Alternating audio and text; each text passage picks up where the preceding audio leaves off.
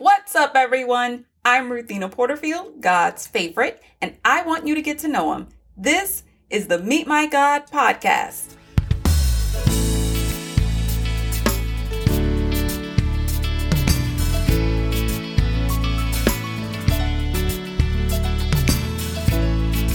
Today we meet God in Daniel chapter 8, verses 13 and 14.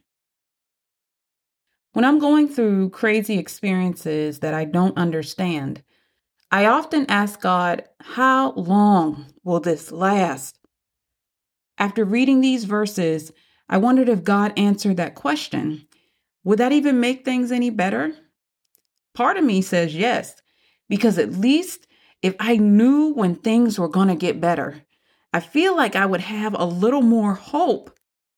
But would knowing when things were going to end, would that affect what God is trying to do in me and through me? Would my trust be in God's divine plan or in my own ability to endure to the end?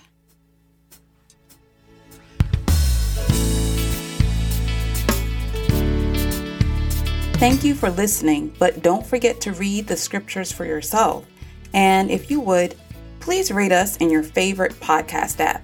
It helps us so much in the rankings. Until next time, peace, stay cool, and God bless. You said go where I